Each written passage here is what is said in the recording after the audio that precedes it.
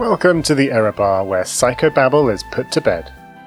In this episode, the Error Bar talks to the Journal of Trial and Error, a journal which gives scientists a platform to talk about error, failure, and rejected grant applications.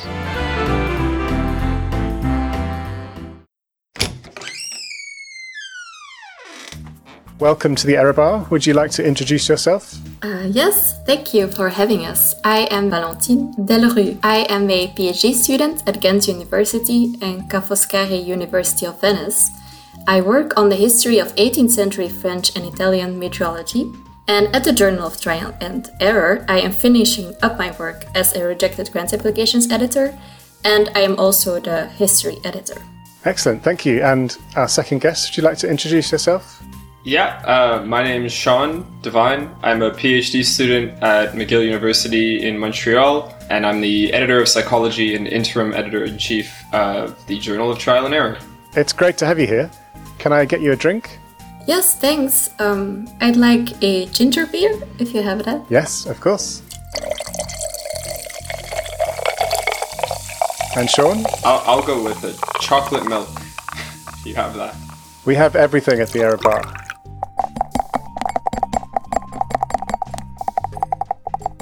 When I first came across this new journal called the Journal of Trial and Error, I was really surprised, and then I was impressed and then intrigued about what this journal is doing and what it's for. It seems to me a really unique project.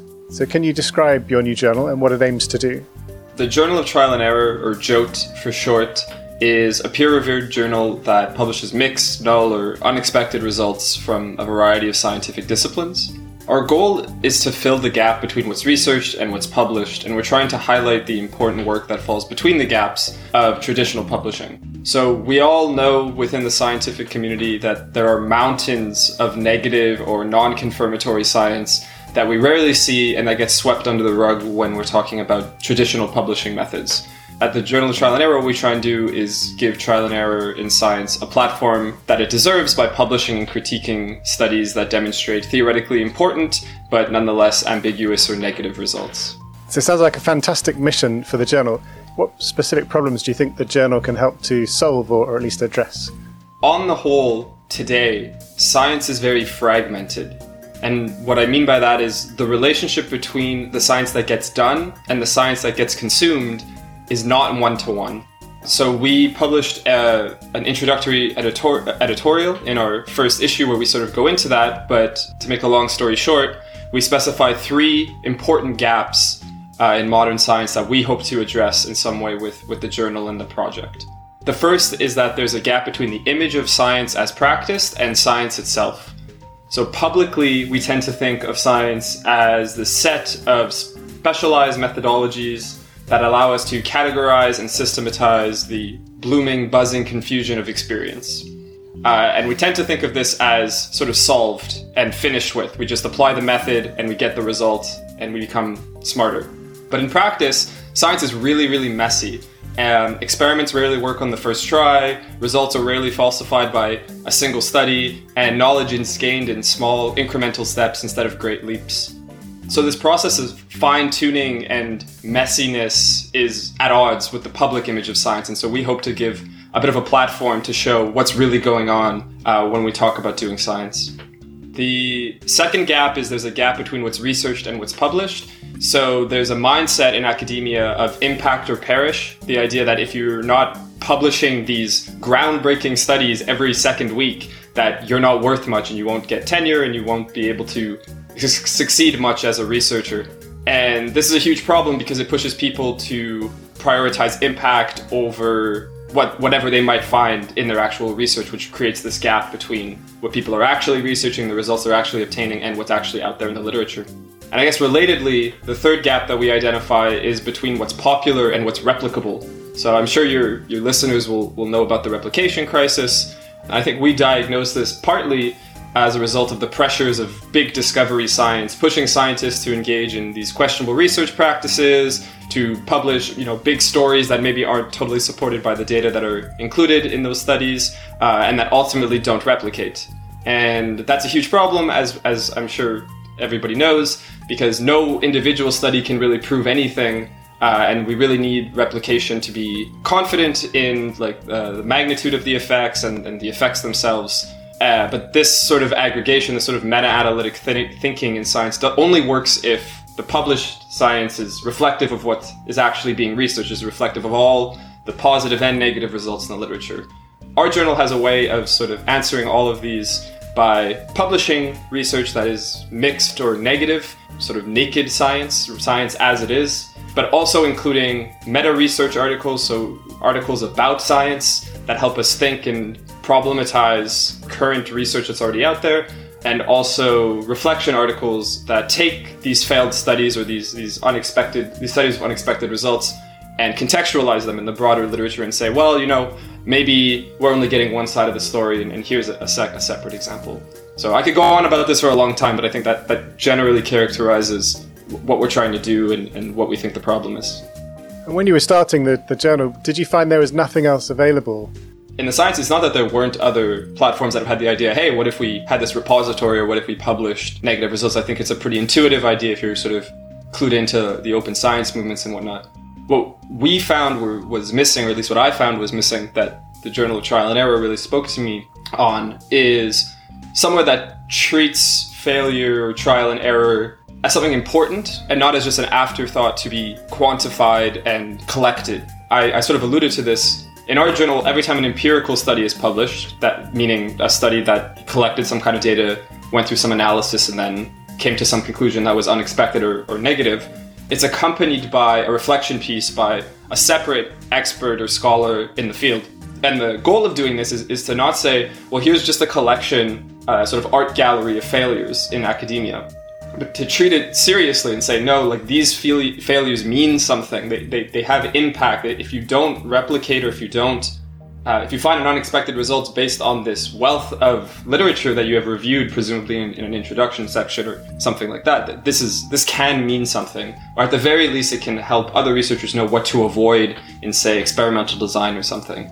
And to me, that was what was missing. Not only a recognition that you need both sides of the story to glean truth in a sort of meta-analytic framework, but that you need both sides of the story because both sides of the story are interesting and important and deserve to be interpreted and analyzed. Valentine, did you have something to add?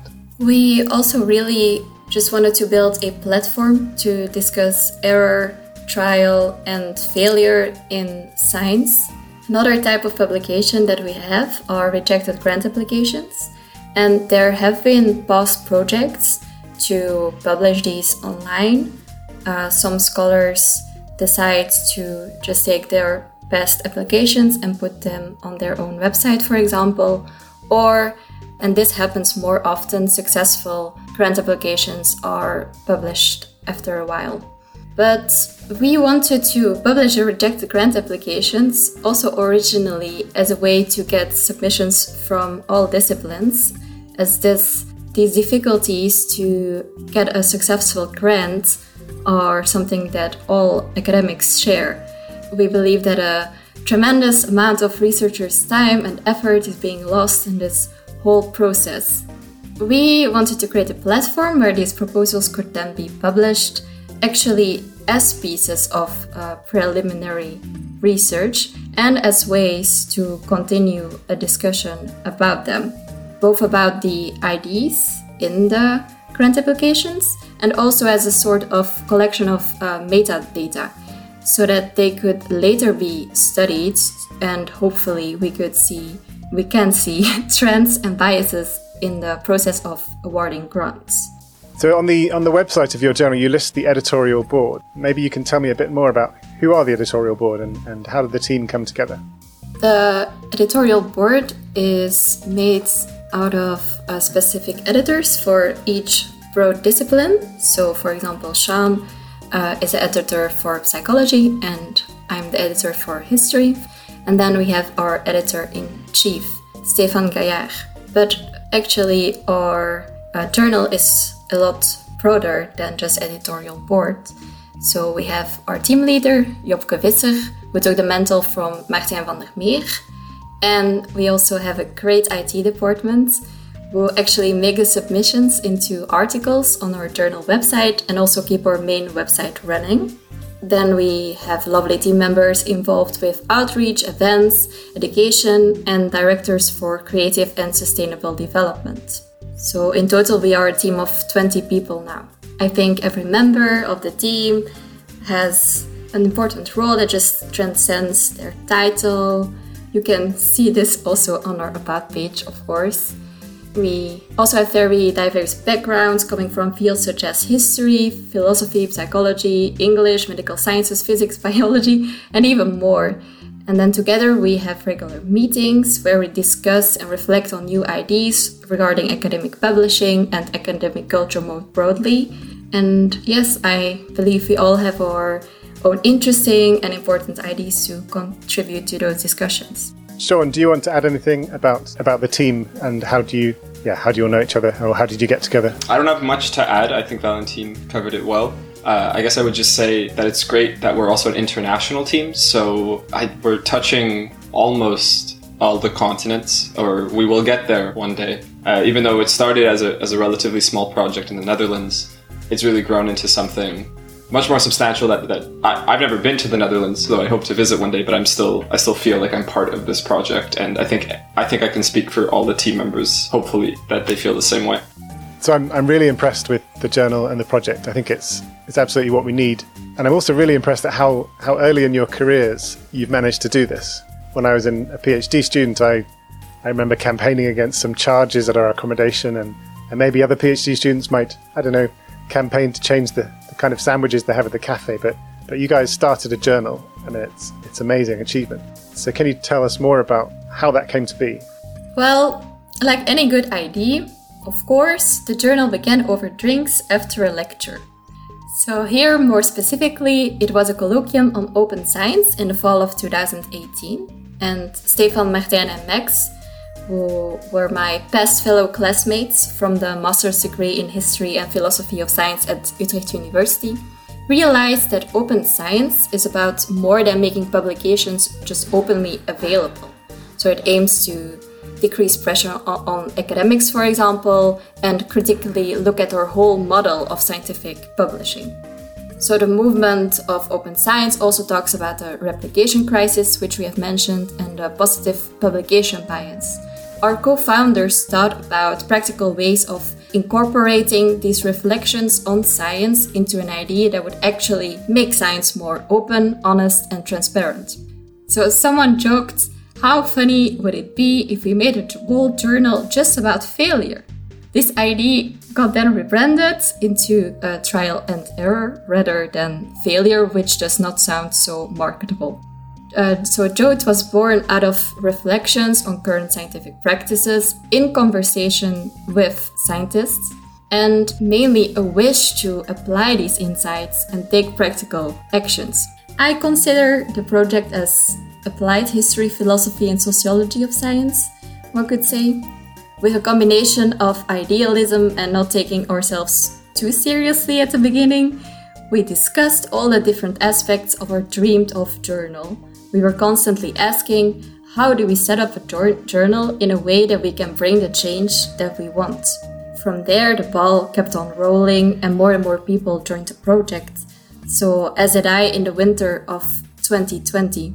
And now I would say we are even evolving towards, we now call it the Center of Trial and Error. We also want to do projects of education, be, as mentioned, a broader place of discussion through debates, and we also have plans of making our own podcast. So we would also like, and we have the opportunity to do our own research. I am particularly interested in what Jode can mean for the humanities, as our current model of empirical and reflection articles might not be the best fit. Instead, I want to ask our initial question, what is the gap between what is researched and what is published? And specifically look at the case of the humanities. So there are probably some similarities. Replication studies in history are something that is starting to be done, for example, by Pim Heune and Pieter Huistra. But we also expect that there are differences between disciplines and how error, failure, and success are being seen. Sean, do you have anything to add about the origins of JOTE? No, that was great. I just would add that I always like hearing the inception story, no matter how many times I hear it. As our journal becomes more and more like a religion, it's like our genesis, and so it's always cathartic to hear it over and over again. Excellent. You're leading your people away from closed science and into the open future. And maybe you could say something about what are the startup costs? How much money do you need, and do you need real IT professionals, and do you need journalists, or can you just do it in your attic?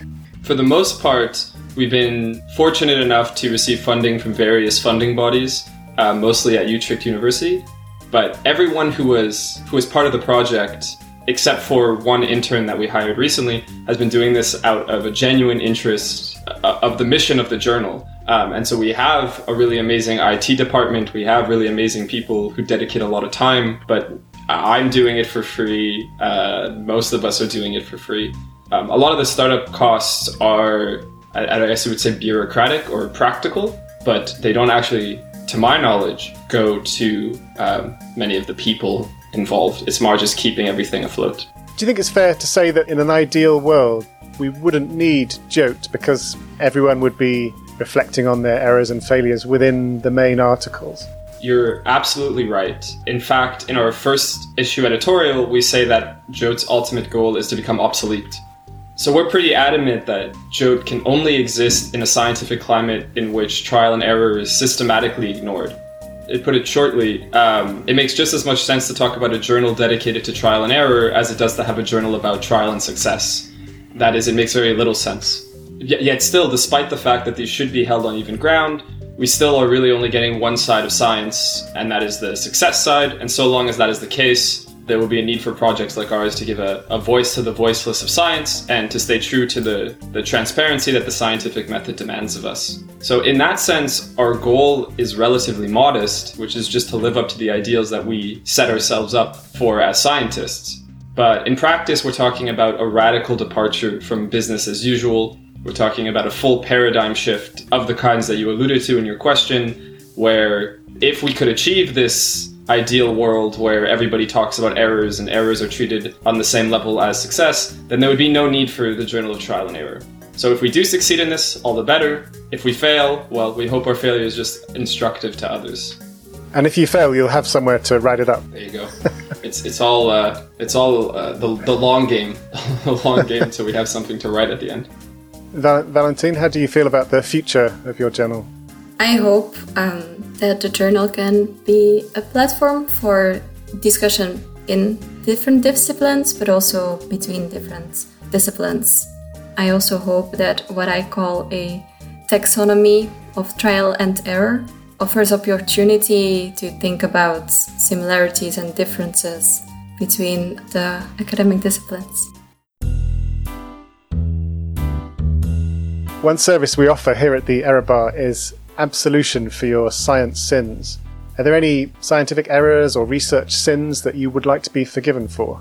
I am a historian of science, so of course I have a great interest in science, but I do not consider myself as a scientist in the English way of thinking about the term, but I can, I guess, always confess to a certain sin. So I think that what I could do more of probably is also the basics of open science, and something that does not happen a lot in historical research is publishing your open data, for example, giving more insights into your research progress and the research process. This could be then a way to do more replication studies or learn more from other historians. And Sean, do you have any confessions to make? Yeah, I think I am certainly guilty of being that person who reads the abstract and says, I read the paper. Yeah, that's just fatigue from being in front of a screen too much, especially this past year. In the future, I hope I can actually read the papers in more detail than just be like, oh yeah, I get it.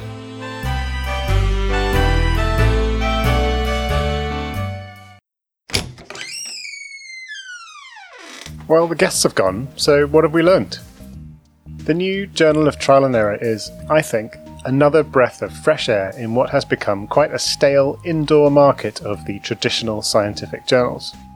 Journals have been with us for 356 years, thanks to the Royal Society's philosophical transactions, and now they number in their many, many thousands. In the 1860s, several friends from the X Club, an exclusive London dining club for men of a certain stature, got together to chat and write articles in support of evolutionary theory and against religious dogma. They published their work in a new journal called Nature. Since these idealistic times, scientific publishing has, in my view, gone quite far astray. It is well known that the world's largest publishers make lots of money, with massive profit margins, selling the work of the publicly or self-funded scientists who write, review, and edit their journals, often for free. Despite the subscription and publishing costs, journals take all the copyright, are slow to correct errors or publish retractions, and rarely force authors to share the data they claim is available on request. You know who you are, Elsevier and others. But the Journal of Trial and Error, and other similar initiatives, takes us back to the idealistic days of science, where academic journals arose directly from free-thinking discussions in small groups of like-minded souls about the state of modern science and what can be done to improve it. The Journal of Trial and Error is a fantastic project that deserves so much success that I hope it becomes obsolete as soon as possible. This was the first of a two-part episode on new journals. The second part will come along at some point, so stay tuned wherever you get your podcasts. It's closing time at the Error Bar, but do drop in next time for more brain news, fact-checking and neuro opinions. Take care. The Error Bar was devised and produced by Dr. Nick Holmes from the University of Nottingham. The music by D. Yang Key is available from the Free Music Archive. Find us at theerrorbar.com, on Twitter @barerror, or email talk@theerrorbar.com.